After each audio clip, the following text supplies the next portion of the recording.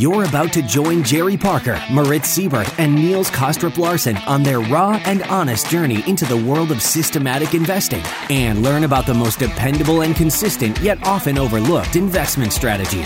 Welcome to the Systematic Investor Podcast Series.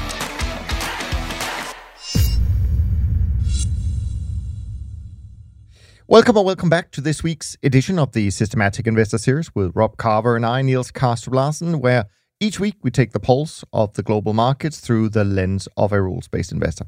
Now, if you're new to the show, let me start by saying welcome with the hope that today's episode will trigger your curiosity and hunger for learning enough to check out the back catalog and listen to past episodes that you may have missed, like my conversation with Rich last week, where we put the spotlight on some of the really important statistics that is used to evaluate trading strategies, but where, frankly, it can become quite technical. So it was great to have Rich break them down in a very passionate way, I might add. So if you haven't listened to that episode, I strongly invite you to go back and do so. Now, as you know, the aim of the podcast is to democratize the hedge fund, CTA, quant investment world, whatever you want to call it. And if you want to be part of our community and this journey, what we ask of you is that if you can comment, if you can send us your questions, if you can share these episodes, and not least, if you can rate and review them in iTunes, we would greatly appreciate it. And that's really a way for us to see that you get some value from our time and dedication each week to create these episodes. And as long as that continues, we will continue to do them. And so with that, Rob, fantastic to have you back this week. You've been taking a little bit of a break over the summer, maybe even from the market. So how are you doing? How are things in the UK? Yeah, things are okay in the UK. Took some holiday, but didn't actually leave the country. So too difficult at the moment to do that, unfortunately, I guess. And yeah, it feels like we're in a bit of a crisis situation in the UK because we're having issues with supply chains, but I guess that's common across the world. We're having issues with domestic energy costs. I guess, again, that's common across the world. And we've got this issue with people buying petrol at the petrol pumps running dry. So it's starting to feel a little bit like the government's kind of lost its grip slightly on the situation, although obviously there are wider geopolitical factors not helping, and maybe we'll talk about those a bit later in the episode because I think they're kind of interesting. Yeah, I'd love to dive into some of that. I think there is definitely some, how should I put it, some indication that spills over to other issues in the world and that we discuss on the podcast from just observing how this, especially the fuel shortage in the UK, has evolved. So let's get back to that a little bit later. Before I do the market wrap, of course, I would always want to just acknowledge those of you who left the rating and review this week. It really does help. So thanks very much indeed. Now, I think Rob and I are going to talk about the month of September, not so much this week because we had one trading day of October, of course, but I think most of what we're going to talk about now is really relating just to the month of September, and maybe Rob want to go back a bit further due to his, that it's been a little bit, few months since he was on the podcast last. But anyways, what I wanted to say was that September did turn out to be kind of an interesting month in the world of finance. Clearly, the challenge that investors face is that the risk of not so transitory inflation and the Fed's upcoming tapering and the risk of the bond markets, that they will finally reflect this and return to their long-term positive correlation to stocks. And thus, we do really have a risk of a continuation of bonds and stocks falling together like they started to do in September. That certainly would make the month September to remember, so to speak.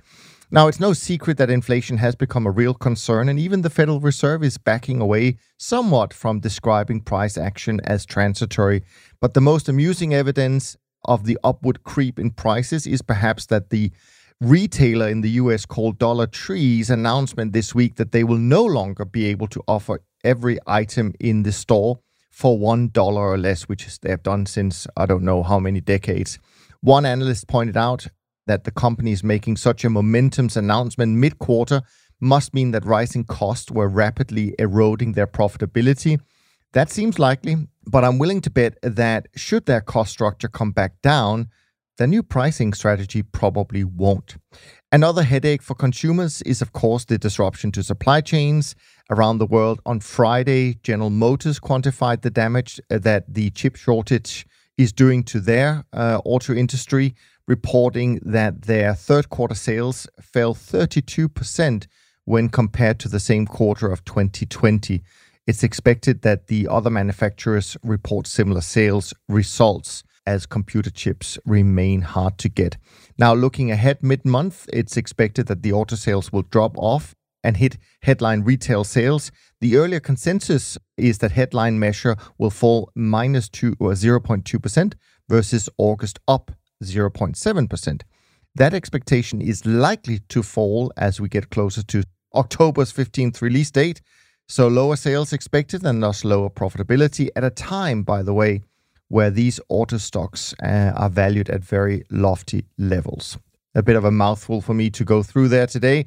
Much more interesting. Let's hear what you have observed, Rob, in the last few weeks, just from kind of a big picture point of view, performance-wise, market-wise. You kind of already touched on some of the things, I have a feeling. Yeah, so I've sort of produced statistics for a few different time periods. So I've looked at the last week, which is normally the figure that you look at. So that the last week's actually been okay, up 1%. And interestingly, going to go back to the theme of what I was briefly mentioned earlier, my best market was actually gasoline. Obviously, that's not the same as the UK petrol price, but obviously there's probably a strong correlation there. So WTI crude was also quite a profitable market for me, whereas I was losing money in things like the NASDAQ and the VIX. And if I look at the kind of risk we've got on I'm short VIX. So, obviously it was a week when volatility rose. So that's obviously not good for a short VIX position. Whereas I was long, say, NASDAQ, which is effectively a risk on position as well. Whereas in the energy markets, I was long, obviously they've rallied, and that's kind of the big theme that we're talking about. So going back a little bit further, so just looking at the month of September. So that wasn't a great month for me. I was listening to last week's podcast, and I love the analogy of the battleship being, was it the battleship that he... he talks about his battleship. He talks about his battleship. Yeah. So I'm not sure I'm at the battleship stage, but I'm a sailor. So if you imagine quite a small sailing dinghy, that's what I'm in, as with my retail account. So that had a bit of a stormy month as well. So obviously recovered a bit last week, but the week before that wasn't great. I was down 5% over the month, which is not great, but could be a lot worse, I guess. Which for the year, calendar year as a whole, I'm still up, but only 2.5%. So it's not been a great month. My systems have taken a lot of risk off. I know you use this risk to stop measure. I use a different measure, which is the annualized standard deviation. And of course, anyone listened to last week's episode will know that assumes this kind of mythical Gaussian distribution. So you could argue it's not a great measure from that perspective. But anyway, on that basis, I went from a risk of about 22% a year annualized to about 12% a year annualized within a couple of days of all the savage stuff happening last week. So my risk dropped by almost half in a couple of days as, positions were taken off due to vol scaling, but also due to the fact that trends were sharply reversing. So my system at the moment is running with kind of not a lot of risk, about half the normal average level of risk, but it is kind of positioned for things like continuing, rallies in, say, the energy markets. Probably want to come back to some of these points actually once I've done the update on where we stand, at Don and my own trading strategy, because I do think that there's some interesting stuff going on right now that we can talk a little bit about.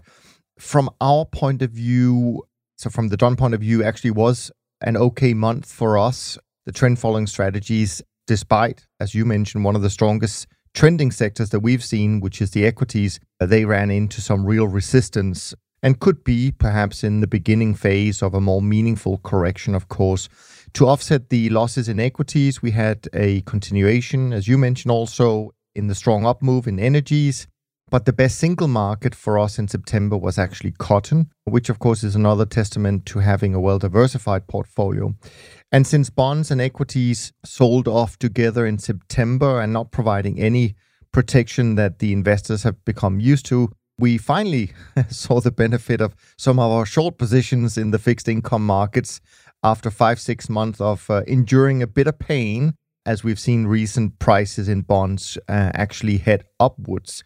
The best contributor in our fixed income sector is very close to your home. It was short sterling and long gilts, because the Bank of England actually indicated that it would end bond purchases and would likely start raising rates sooner than expected.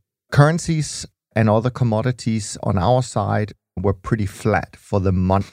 Interestingly enough, you mentioned you had a good last week. My trend barometer had been low for a lot of the summer, even into September. But in the last week or so, it moved quite dramatically higher, and it finished at 59 at the end of September, which is a very strong reading. And so we coincides well with the positive momentum in the returns we've seen for trend followers in the last week or so.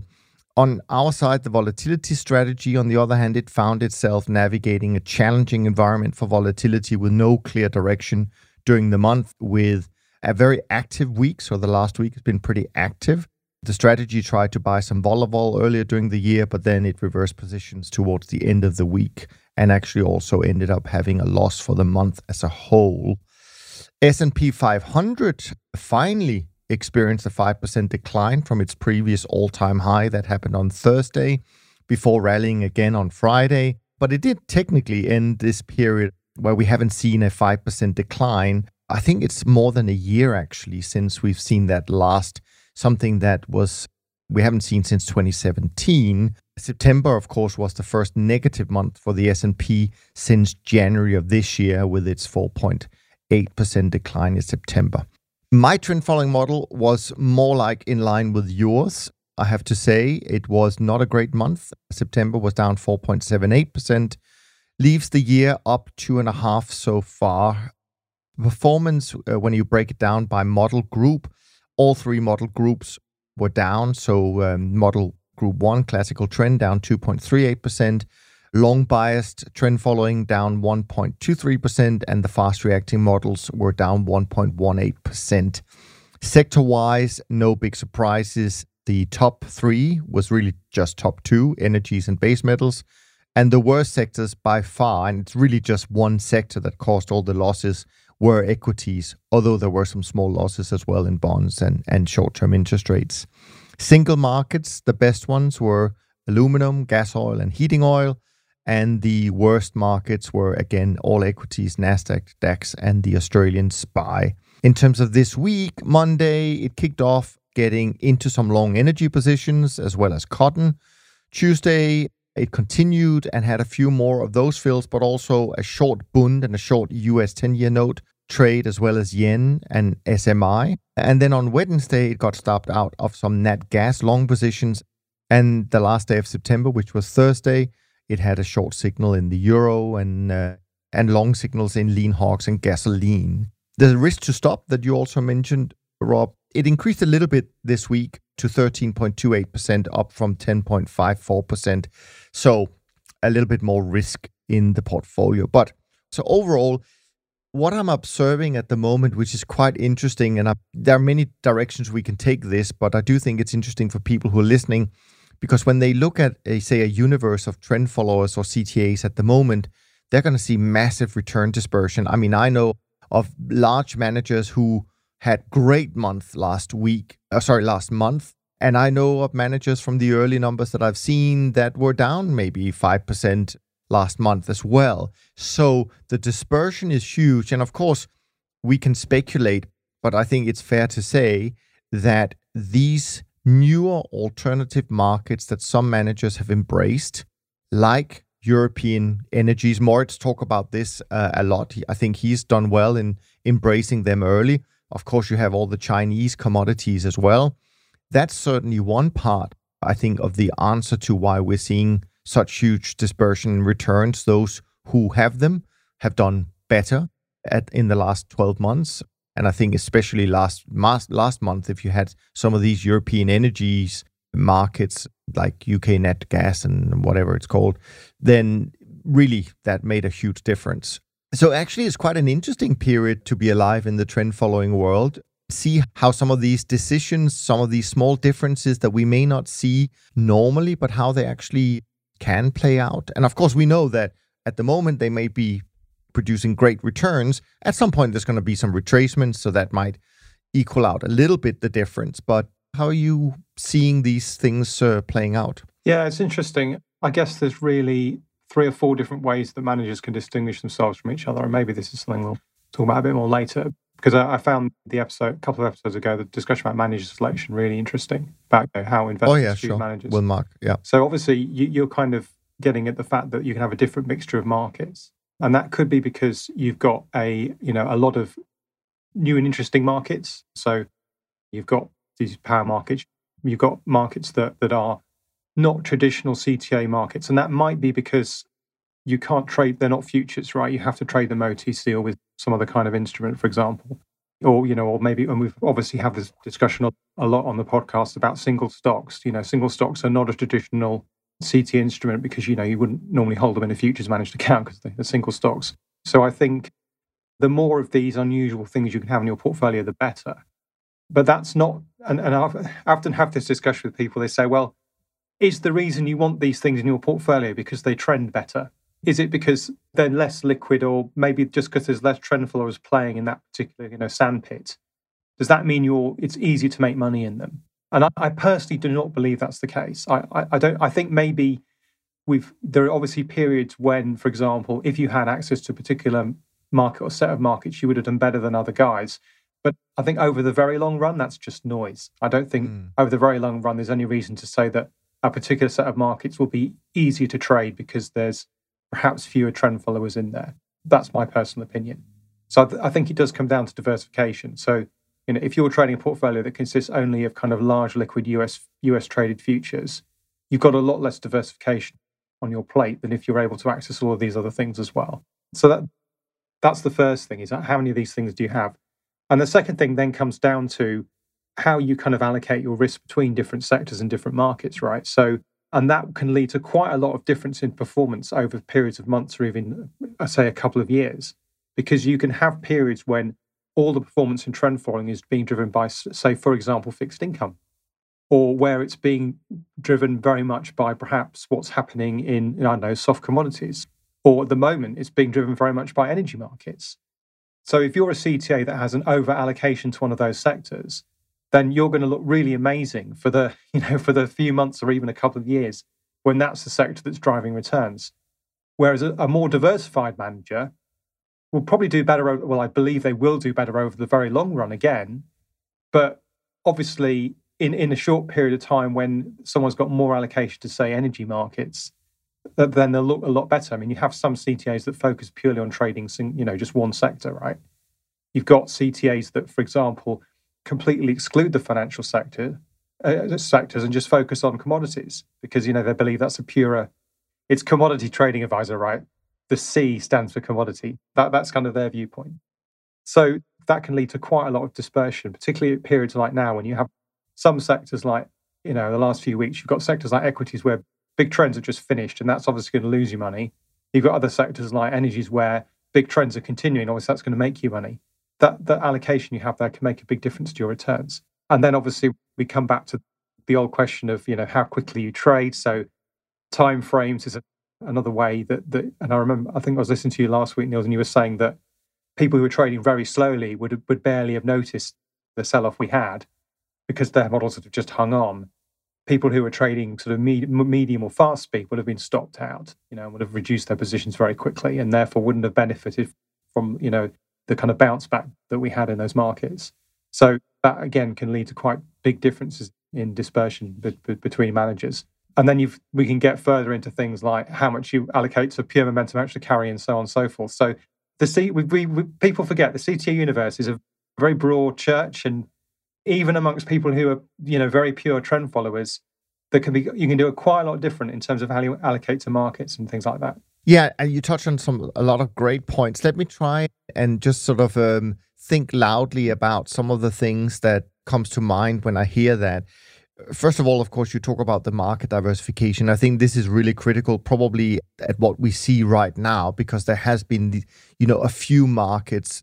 Jerry often talks about Moderna as being something that has really worked incredibly well for him as a single stock, as a position for him. Bitcoin for others, UK nat gas for people, emissions. I mean, there's been I think about them as kind of 5-10 really outliers this year, and had you had all of them, you would have been, done amazingly. Had you none of them, you'd probably be much more in line with what we're seeing on our side, where we don't trade any of these, and then somewhere in between, depending on that.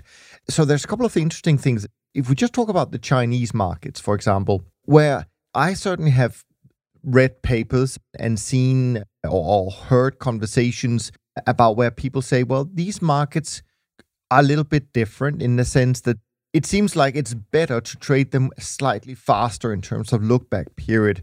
And some people equate that to maybe it's a different audience, so to speak. It's a different constituents of traders involved in that. It's much more Chinese retail money, and maybe there's a reason for that. So that opens another set of questions, of course, and that is, do you pick your parameters by market or do you pick your parameters globally? And that's a whole another kettle of fish. We can go down into that. So that's one thing that I find is very interesting. Yeah, no, I mean, as you know, I'm a bit of a skeptic about these kind of market specific type situations, and I think this is something that one of the few things that Jerry and I have in common, perhaps, is that I believe very strongly that you should trade everything the same unless there's strong evidence to indicate otherwise, and it has to be very strong evidence, and it's quite rare you see statistically enough evidence to suggest that you'd have a completely different set of parameters for one market than for another market. Sometimes you see a little bit of evidence that justifies a slight tilt towards very slightly faster or slightly slower trading, but it's unusual. Well, actually, I've never seen a case where I've seen strong statistical evidence that would suggest, for example, that you should trade one market a lot faster than another market. This is ignoring costs, of course, which, affect how fast you should trade as well. Given all of these differences, right, what I actually sit sort of left with here is, how on earth do we know which quote-unquote system is better? When you strip all of these differences away, which markets they trade and, as you say, kind of risk management, et cetera, how do we as curious and nosy peers in our industry actually find out or even have a clue as to the raw trend following approach? How do we determine whether it's better, average, worse? Because all of these other factors could actually make them look better or look worse. So have you ever thought about that? I mean, I've thought about it. And in fact, one of the things that AHL used to do when I was there, I don't know if they still do it, was to try and do some sort of decomposition of the competitors' returns. So that, kind of classic quant approach, you say, well, I think there are some factors driving this series of returns. So in a classic kind of equity portfolio approach, you'd say, well, I think there's a value factor, a growth factor, and so on and so forth.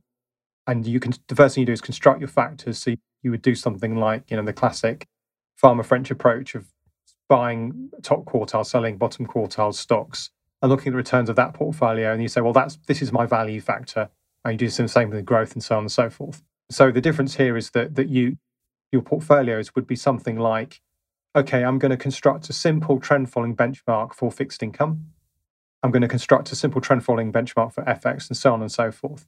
So now you've got your factors, and your factors are basically trend following in different sectors. And then what you do is you take the monthly returns of the competitor that you want to check out. If you've got daily returns, great, but normally you don't. If you're working with public information, monthly is normally the best you've got. And then you run a regression, and that will tell you the loadings on each of those factors, and you can do it in a time-varying way, so you can try and see how that loading's changing over time. This is an exercise that is fraught with danger because, you're probably talking about, how many sectors are there? Let's say there's 5 sectors, so you've got 5 things you're estimating. Unless you're looking at a fund like Dunn, which has been around a very long time, you might only have 100 data points, perhaps. So, you might have 10 years, 120 data points. That's getting towards the longer lived life of a lot of funds, right? So, and then you're not just trying to estimate those 5 things individually, you're actually trying to estimate how they change over time as well, because they're time varying. So it's an exercise in kind of potentially massive overfitting, because you end up, you always get numbers out, and that you might say, oh, well, it looks like these guys are doing really well, because the last 6 months, they've had a higher allocation to energies than we have. Because look at this number here. It's doing this incredibly interesting thing. It's showing up this big factor loading. But because you've got so many variables and so much uncertainty, and you're working with probably what's quite a limited pool of data, it's actually very difficult to work out what those factor loadings really are. And you can try similar exercises with speed. You can try and work out how fast someone's trading by doing a similar thing by constructing factors and so on and so forth. So personally, I didn't think it was a very worthwhile exercise at the time, I'll be completely honest with you. And it's certainly something I know I don't bother with now. But, if you're working for a fund of funds or a family office, right, and you're employing quants, this is the kind of thing that those quants might be thinking about doing. To me, it's a little bit futile, to be honest with you. I'm not sure it achieves very much, but some funds will actually tell you anyway. If you look at their monthly reports, they will actually say, here's our current risk exposures in different sectors. So the information's there. You don't need to do the regression. So you can actually get the information that way. But yeah. Yeah, no, it's interesting. And I think we have to recognize analyzing managers. We talked about it with Mark a couple of weeks ago in terms of what goes into the selection process. And, I'll be the first to say, I think a lot of investors have a pretty tough job in telling one manager from the other in terms of that. And, on top of everything else, of course, we have no idea what the future holds.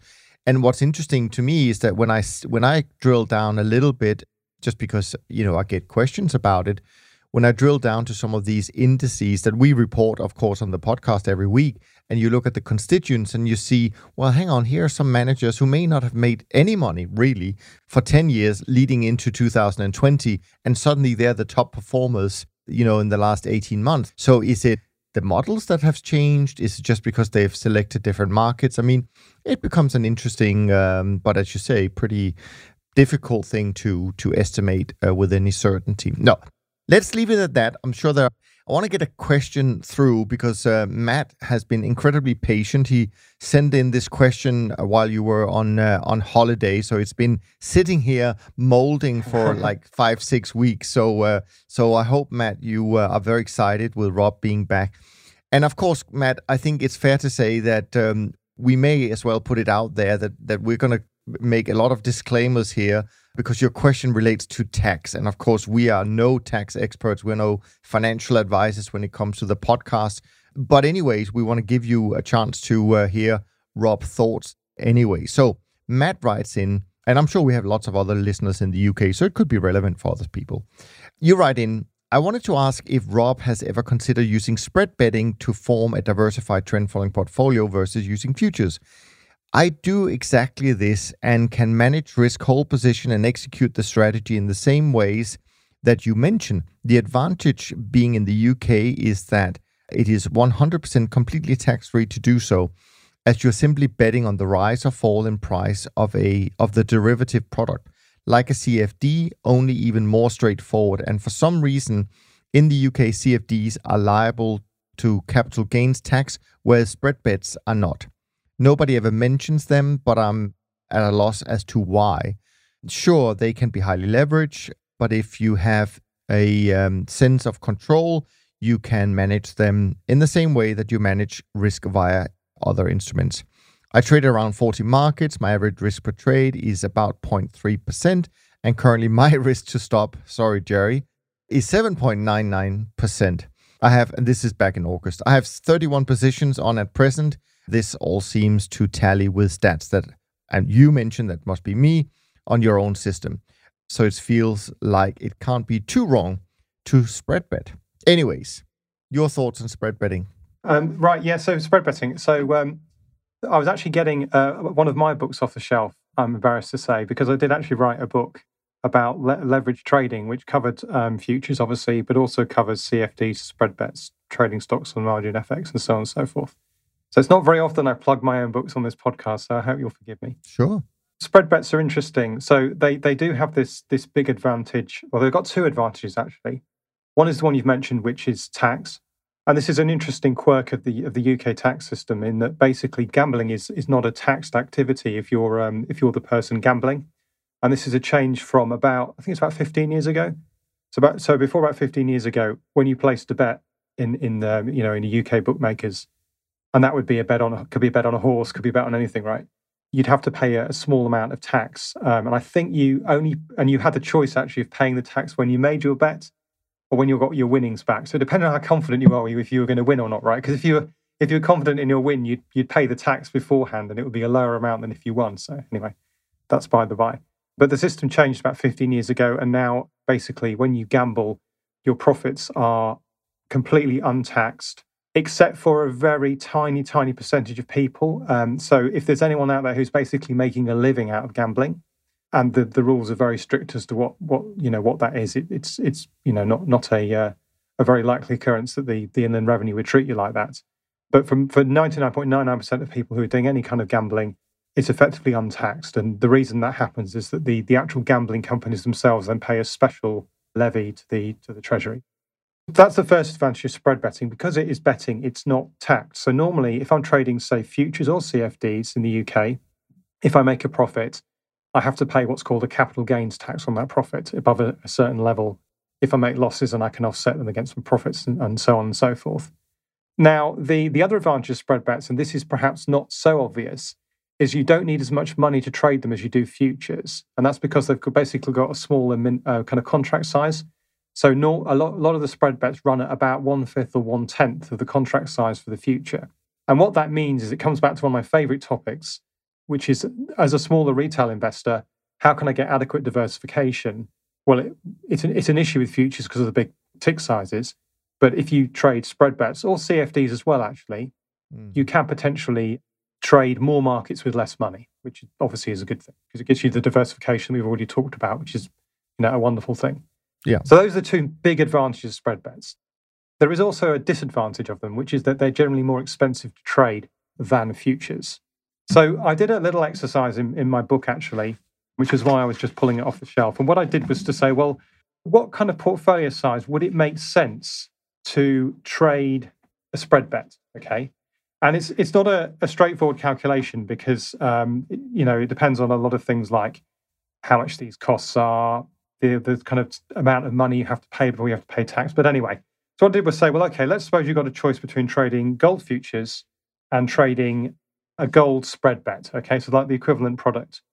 And I said, well, because of the way, what effectively happens is as you have more money, you're going to be paying more tax. Okay. So there's kind of basically a level at which you have enough money that your tax savings exceed the additional costs that you're paying. Did I explain that okay? Yeah, sure. So I did a quick calculation, and the number I came up with was £339,000, 327. So let's call that £340,000. So you need to have, for this one product, quite a lot of money. I mean, hundreds of thousands of pounds in your trading account before you actually save money from the tax savings, and they overcome the additional costs that you're paying. Now, actually, that's a pretty sizable account, and it's unlikely that it's surprising when you hear that, right? It's yeah, exactly, and that's big. Well, now there are a lot of assumptions going into that calculation, and one of those assumptions is I make fairly conservative assumptions about your returns, because obviously the higher your returns are going to be, the higher the more tax you're going to pay. But that, I think, to me, it makes more sense to be conservative. Now, I wouldn't say that you should never trade spread bets, because the other, this diversification advantage is pretty substantial, actually. So, for example, if you've got, say, I don't know, let's say a £50,000 account, and you've got the choice between trading, say, I don't know, 10 spread bet markets or trading one futures market, yes, spread bets are more expensive, but actually the diversification benefit you're going to get from having 10 markets rather than one almost certainly outweighs that extra cost. So I would personally say, if you're considering spread bets, forget the tax angle completely, okay? Because it's almost certainly not going to be a factor in your calculations, okay?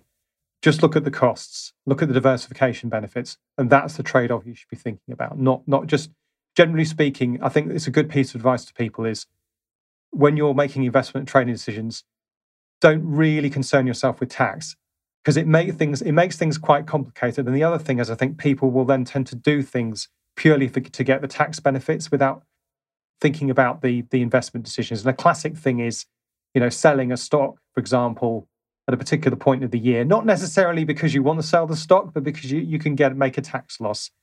What I would do is say, well, actually, I'm going to sell this stock. Okay, what are the tax implications? Maybe I should, and that might make me change my decision. But the point is, you never make a decision purely because of the tax implications. And I think this spread bet versus futures decision should be like that. Forget about the tax implications. Focus on diversification, focus on costs. Great stuff. Very detailed answer from Matt there. So probably worth the wait for you.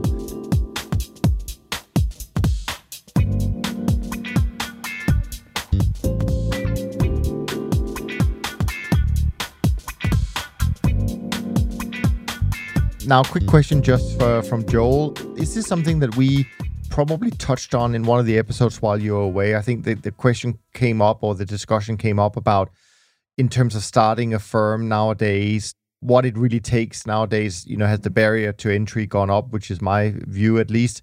And Joel has a question here that he sent, and this is also, I think, a little while ago, and I just want to hear your take on it. How much investor money would you need to get started nowadays if you wanted to start a firm? And where do you tend to find investors? So just maybe a quick few thoughts on that before we dive into your topics. Yeah, I mean, it depends a lot on where Joel's based. Do we know if he's like US or Europe or UK or I didn't Australia? check that. Yeah. So I think the barriers to entry are higher in Europe generally than they are in the US, unless maybe you're in Liechtenstein or something. I don't know. When I say Europe, I mean, most of Europe. And that means, but the main kind of implication of that is you have sort of a certain amount of fixed costs you have to pay. Regardless of how big your fund is, you're going to have to pay a certain amount of money on tax, on compliance, and so on and so forth. And it depends on how you structure yourself. So if you're in a kind of incubator type structure where you've got a kind of big fund that's sort of looking after you, then they'll kind of handle a lot of that stuff for you. Yeah. But the downside is that they'll normally kind of take a chunk of equity in your management company, or they'll invest in your fund basically get a good rate for it. So it depends how confident you are about your future. So if you're extremely confident about your success, then in the long run it's probably cheaper but a lot more work to do everything yourself. If you want a slightly easier path, then if you can get yourself into an incubator type structure, or have a situation where you're kind of sponsored by a big fund who also acts as a seed investor, then that can help. I mean, it's difficult to say. I mean, I know people who've started funds with, say, a couple of million euros, but that's really tough. I mean, that's very, very minimal amounts of money. And the problem with that is that unless you have kind of a good year straight away and start to collect management and performance fees, and then to start attracting people at a quick rate, it's very hard to kind of keep a fund going with that level of money. I mean, you basically can't really pay yourself anything at all. Plus the cost of running the fund, it just becomes too expensive. I just want to say to you, Joel, on this is that actually go back and listen to the conversation I had with Mark a couple of weeks ago, because what was very clear is that nowadays, if you want to attract external investors, certainly the quote-unquote professional external investors, it really is all about having enough organizational substance and experience, not so much about whether you have the best strategy and the best returns, because veto rights always sits with the operational due diligence girl or man. So yeah, check that out. It's going to inform you a little bit about that. But I think in general, it's fair to say that nowadays, unfortunately, if you want to start on your own, you have to have a lot of assets behind you. Yeah. Now I want to shift gear, Rob, to get to some of your topics, which I don't know exactly where you're going to go on this, so it's going to be news to me as well. So we'll see how we get on. The first topic you said just some general stuff. You put up a point that you wanted to discuss, and you call it kind of general stuff going on. Oh yeah. And some of the things we may have touched upon already, but feel free to jump into some of those things. So, well, there's a couple of things I wanted to talk about. So one was the energy markets. I think we've kind of done that, and we kind of talked about the energy markets, but probably enough.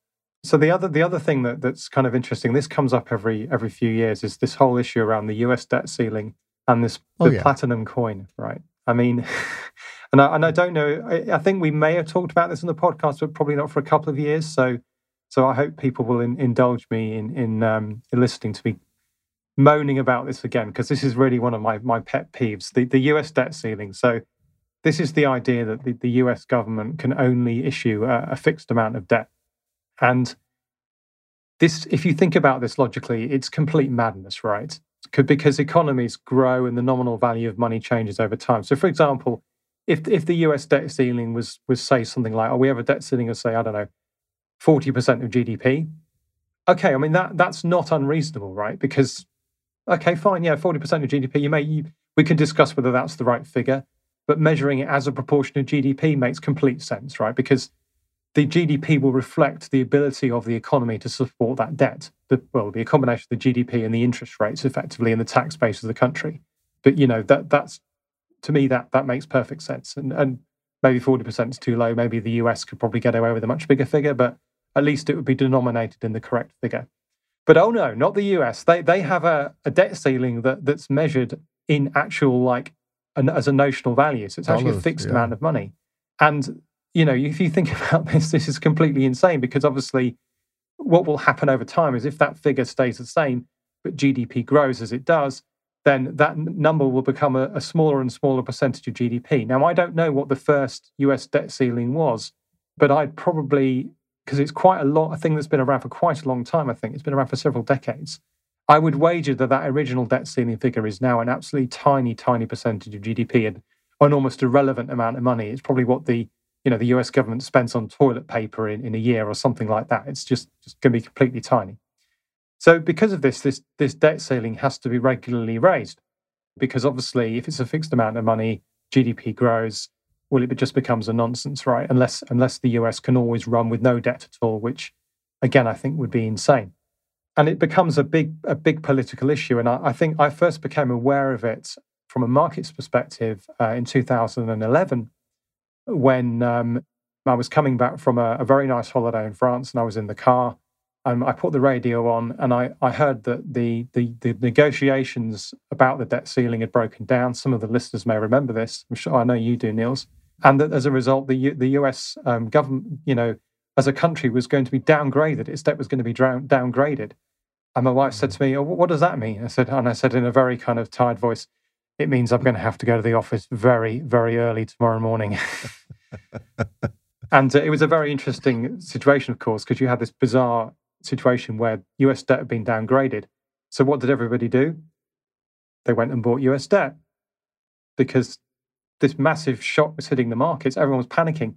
What do people do in a panic? Well, they buy safe assets. They buy, what's a safe asset? Oh, US Treasuries. So they, it seemed very counterintuitive, but that's what happened then. So this debt ceiling thing comes around every few years, and it's a big political argument, it's kind of illustrates both the strengths and the weaknesses of the US political system with this separation of powers that's written into the Constitution, whereas in, say, the UK, we effectively have what is called an elective dictatorship, because normally there's a single unit that controls Parliament, that controls the executive, and there obviously are some legal checks from the judiciary. But in terms of borrowing and spending, our government can pretty much borrow and spend as much as it liked. Interestingly, about 10 years ago, the UK government did pass a bill limiting the size of the amount that could be borrowed, but it was as a percentage of GDP.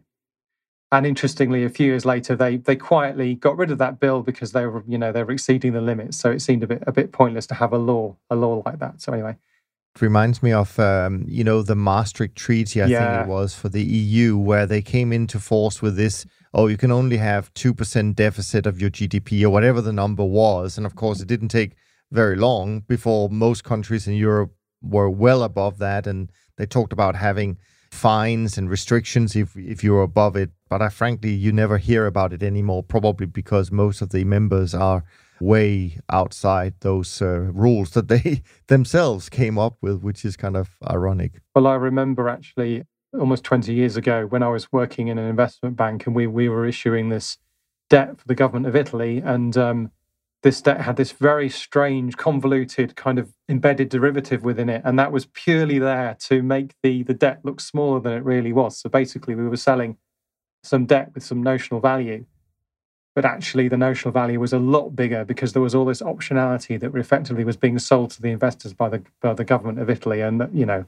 I think similar games were going on with Greece as well to try and, get them into the euro or stay in the euro. So yeah, financial engineering. Well, yeah.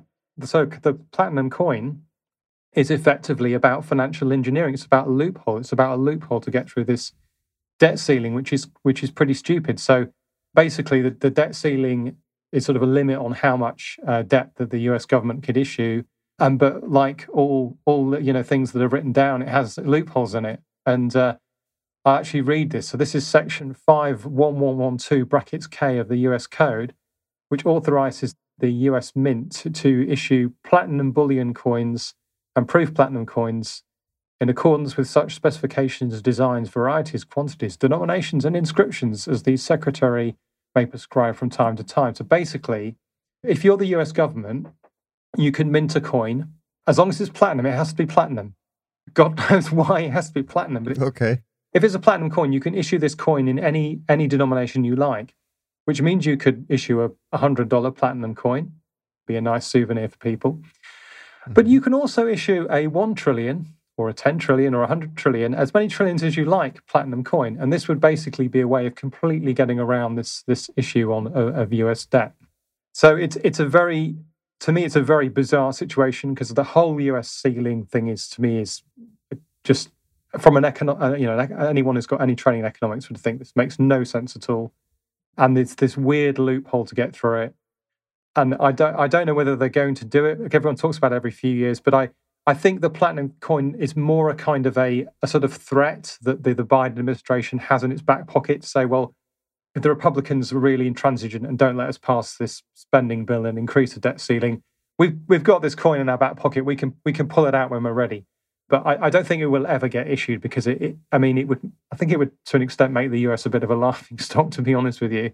Sure. Absolutely. Yeah, I mean, on a lighter note about the debt ceiling, all I can say is that, and maybe I can get our producer of the podcast to find the link and put in the show notes for this episode, but on YouTube, there is actually an artist called Remy, Remy, and he has done a song and has a pretty solid beat called Raise the Debt Ceiling.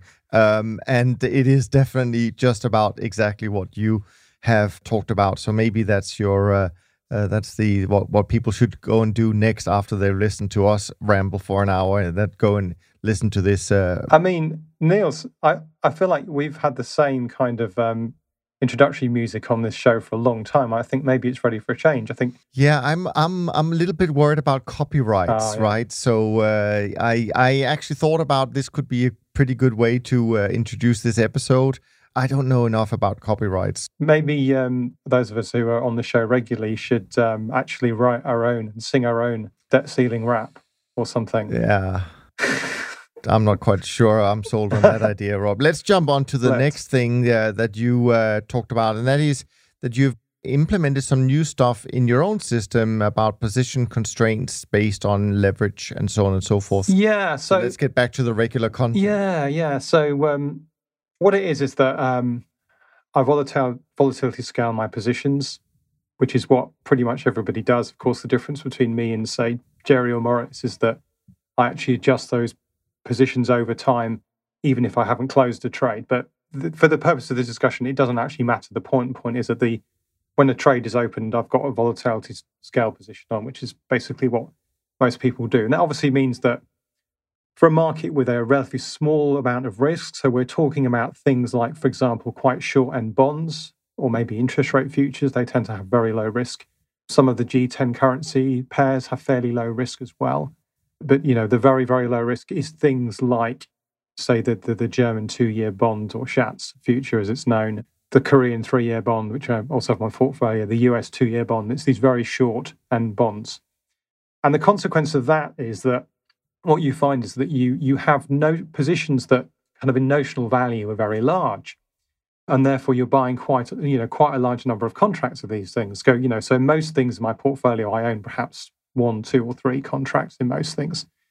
But in some of these bonds, I was holding 10, 20, 30 contracts, and it's a bit. I was thinking, I'm a bit concerned about this. Having 30 contracts, because it's very unlikely that if I was, let's take the US 2-year bond just as an example. So I think the notional value of each contract, so to get that, you multiply the contract multiplier, which is 100 by the price, which is about, 140. Does that sound about right? Something like that. Let's say it's 140. So each contract's worth $140,000. If I've got, say, 10 of these things, that's $1.4 million. And my futures trading account is about $500,000. So it's actually multiples. The exposure on this one market is multiples of my actual trading capital. It's nearly 3 times. And it's obviously very unlikely that the US 2-year bond future would drop in value by, say, a third, overnight before I was able to close my position. It's very unlikely.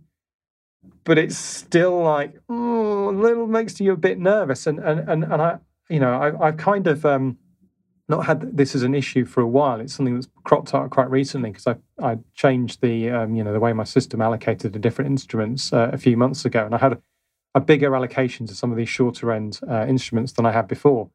So it's something that's always kind of been at the back of my mind, but it's really brought to the forefront. So, okay, so let's think about this. We're systematic traders. So when we see something in our portfolio that makes us nervous, we don't just kind of quietly creep in and close the position, do we? We don't do that. We say, no, I'm gonna change my system. I'm gonna modify it.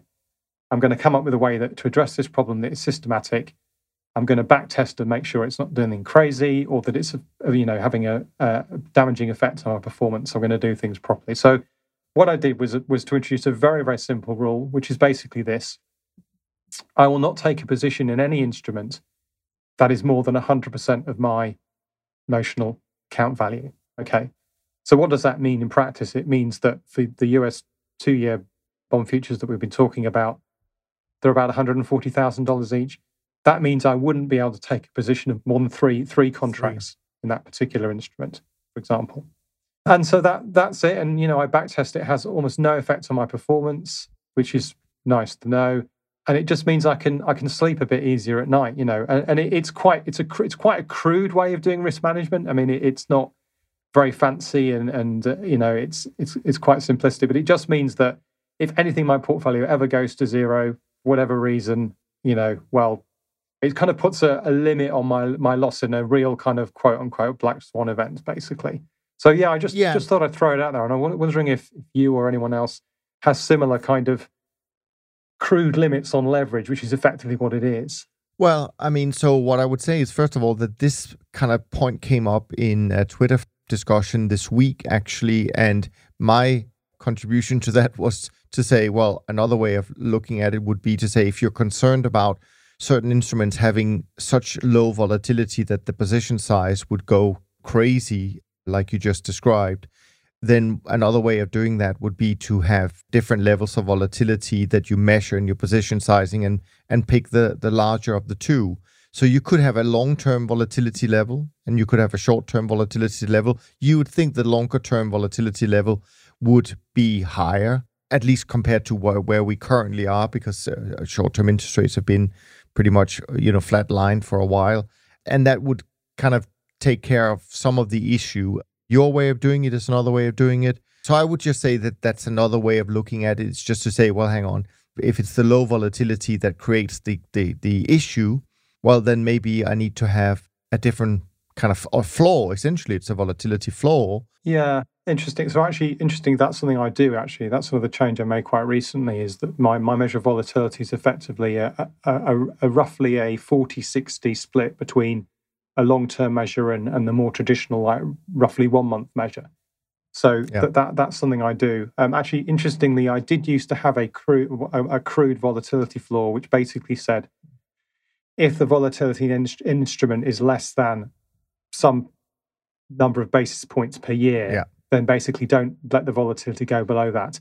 That is roughly equivalent to having a crude limit on leverage, to be honest. It doesn't really make a lot of difference. Yeah. The other thing there's two other things you can do. One is to actually deliberately reduce your allocation in that instrument below the level you'd normally have. So you'd say, for example, well, okay, I've potentially got 10 US 2-year bond futures. I'm only happy with 3. So what I'm going to do is I'm going to only put a third of my risk capital into that US 2-year bond rather than what I would normally do. So you kind of move away from the kind of, your optimized risk allocations to reduce your weight to things that particularly scare you. And of course, you can take that to an extreme, which is to say, well, actually, if something's really, really got almost no volatility, I'm just going to actually take it out of my system completely because it just scares me too much. And one interesting thing actually as well is the way that if you look at the costs of trading, because I believe you should always look at costs as in a risk-adjusted way as well. So you always look at your costs adjusted for volatility, because if you scale your positions by volatility, then your costs to kind of compare costs across the instrument, you should also compare costs that are scaled by volatility, effectively risk-adjusted costs. If you do that, what you will find is that the lower the volatility that something has, generally speaking, the higher its risk-adjusted cost will be. So, for example, the US 2-year bond future specifically is actually the third most expensive market in the list of markets whose costs I monitor. So I could say, well, if the costs are higher than a certain level, I'm actually going to not trade that instrument at all because I've got plenty of other instruments I could be trading. The Schatz is actually the fourth most expensive. I can see that the Korean 3-year bond is up there as well. Yeah, I'm not a fan of that approach because essentially, as you're reading it out loud, you would lose a lot of these shorter term interest rates. So I like what you've done. I think it makes sense, and I think this is again when we design our systems. There's nothing wrong with using common sense. I think for me the most important thing is that it becomes a rule, and you backtest and you see if you're happy with it. I'm not a big fan of some of the other things that we sometimes hear from our friends, and that is where they make a discretionary override and say, I'll just cut it in half. I don't know, because then the backtest, where would that show up in a backtest? So I'm more a fan if you could find rules that you can stick to 100% rather than 99.5% of the time. But it's a give and take, and we're all different. So obviously there's no wrong or right at the end of the day. Very diplomatically put, Niels. Well, that's how we do it. That's how we roll. Speaking about diplomatically speaking, you kindly asked, which we've obviously already done, you plugged one of your books, but you kindly asked if you could plug another one. And this one I'm excited about because I have no idea what it's going to be about, other than you promised a very big acknowledgement to the Top Traders Unplugged crew. So besides that, Rob, what are you writing about? Yeah, so I don't normally do this. I try not to, plug my own stuff on here too much. I think it's a bit cheeky. But I've just started writing a new book. I'm about 2.5 chapters into it. So it'll probably come out late next year, maybe Christmas next year, roughly, I think. And the reason I'm actually speaking about it now is what we call in economics a commitment mechanism. Because basically, the more people I tell I'm writing a book, the more pressure there's going to be on me to actually finish it on time. So that's one reason why I'm mentioning it. And the second reason I'm mentioning it is because it's still obviously in a very early stage. I'm kind of welcome to any ideas or concepts people want to talk about. So I'll just tell you the title, the working title of the book is Advanced Futures Trading Strategies. So it's going to be a book specifically about trading futures, whereas my previous books have been more generic. So it's not, for example, a book about, say, the details of backtesting or things like that. So I have written about those a bit before, and maybe book 5 will be a more just on backtesting, perhaps, for example. It's very much on practical stuff that you need to know about when you're trading futures and particular ways of trading different future strategies. So I have 3 requests. The first request is keep asking me about the book, and that will help me finish it because of the pressure that I'll feel like I'm under.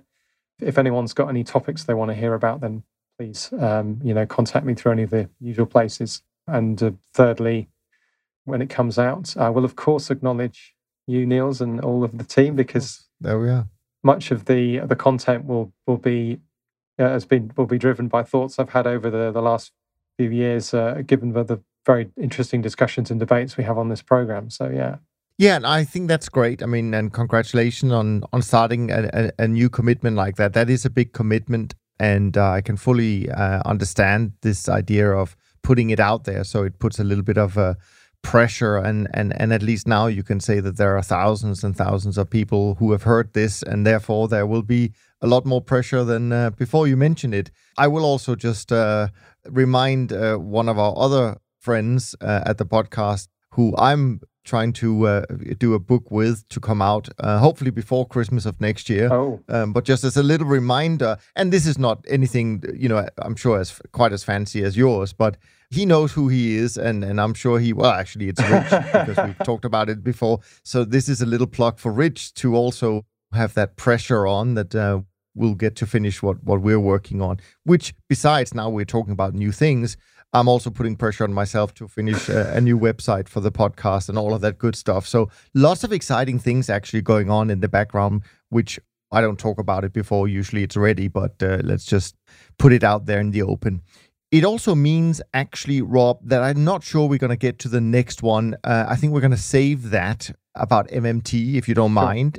You and I might do some other stuff that we talked about prior to getting the recording started. In terms of performance, it was quite handy actually that the month of September closed on a Thursday, because these numbers are always Thursday's numbers. So the numbers I'm going to just talk about now is as of the end of September.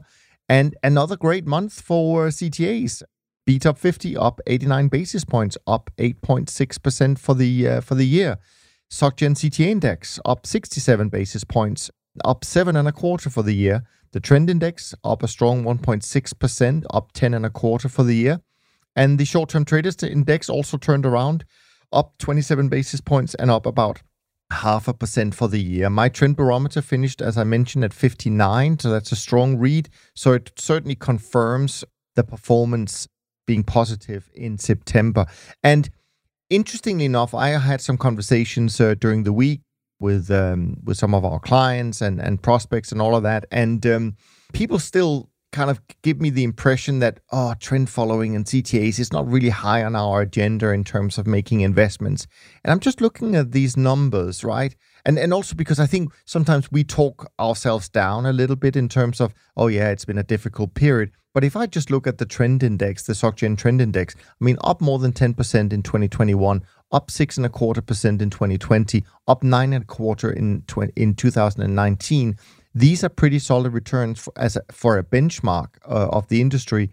And I'm pretty sure if you put them next to a lot of the other hedge fund strategies out there, they would rank pretty high. So I'm still puzzled a little bit why we don't generally see more enthusiasm, other than on this podcast, of course, for these type of strategies.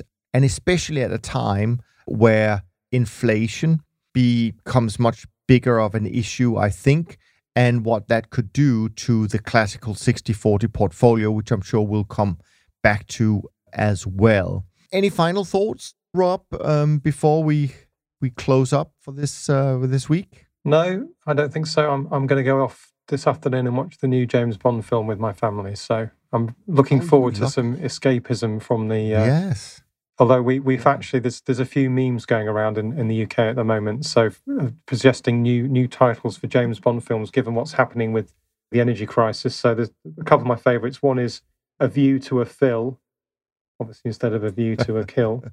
So okay. I just feel like it's gone a whole episode without me either of us making a bad joke. So I just thought I had to sneak one in at the end there. Yeah, you managed to do it. Well done, Rob. So anyways, good luck with the movie. I'm a little bit jealous, because I think it's always fun to watch these classic movies when they come out. And now you can even watch them in a real cinema. Yeah, that's the plan. I guess maybe you have to wear a mask. I'm not sure. I'm not sure either. I need to check, but yeah. Yeah, you need to check that. Yeah, definitely. Anyways, on that note, we're going to wrap up this conversation. We hope that you enjoyed it. And of course, if you did, if you wouldn't mind, please go to iTunes, leave a rating and review. And next week, Jerry's back, so I'm sure he's going to have some pushback on some of the things we talked about this week. Oh, yes. And I think before the year end, we will do one of these battles of the quants, so to speak, to steal another publisher's concept between Rob and Jerry. Maybe we'll get a few more people involved. That could be fun. But anyways, Jerry is back next week, so send us the questions. As always, you can either email them to info@toptradersunplugged.com. and we'll do our very best to get them out to you next week. From Rob and me, thanks ever so much for listening, and we look forward to being back with you next week. In the meantime, take care of yourself and take care of each other. Thanks for listening to the Systematic Investor podcast series. If you enjoy this series, go on over to iTunes and leave an honest rating and review. And be sure to listen to all the other episodes from Top Traders Unplugged. If you have questions about systematic investing, send us an email with the word question in the subject line to info@toptradersunplugged.com, and we'll try to get it on the show. And remember, all the discussion that we have about investment performance is about the past, and past performance does not guarantee or even infer anything about future performance. Also understand that there's a significant risk of financial loss with all investment strategies, and you need to request and understand the specific risks from the investment manager about their products before you make investment decisions. Thanks for spending some of your valuable time with us, and we'll see you on the next episode of The Systematic Investor.